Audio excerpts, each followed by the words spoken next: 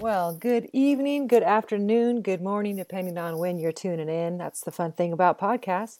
And you're listening to All Cooped Up Alaska, and I'm Katie Ryder. Today is a special day for a lot of us here in Alaska. The kids are wrapping up their school year.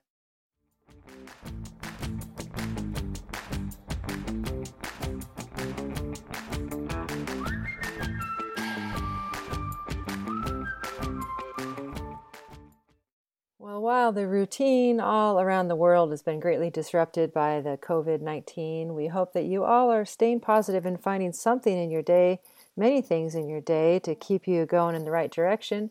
This podcast was inspired by us all being all cooped up in Alaska, and now green leaves are coming out and it's time to get outside and enjoy the beauty of nature and the great outdoors. While I'm still going to keep up my podcast, I'd love to hear from you all, and I've created a website and a place for you guys to reach me, and that website is katieryder.com, and there'll be an email list there, and you can see some of my other pursuits, which are photography and also some artwork, so you'll have to check it out.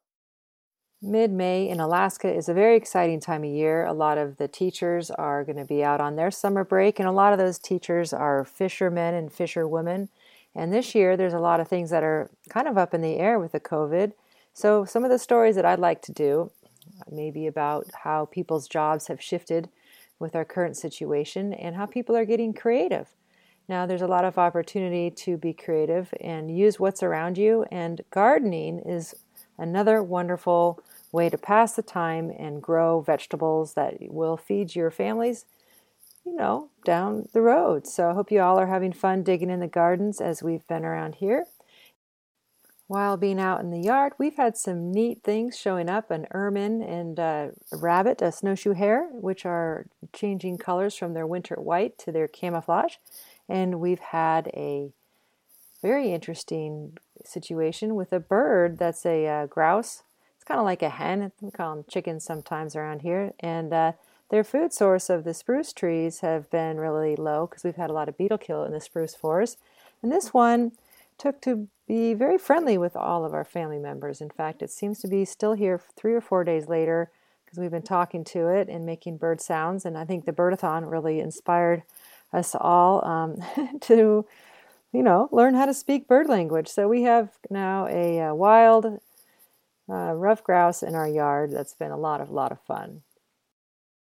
And once again, if you have any questions or curiosities of Alaska lifestyle and want to get in touch, you can reach me at katie@katieryder.com, and I'll be checking my website for your messages, and you can check back there. I'm going to be uploading some of the artwork and aerial photography that I've been working on over the years.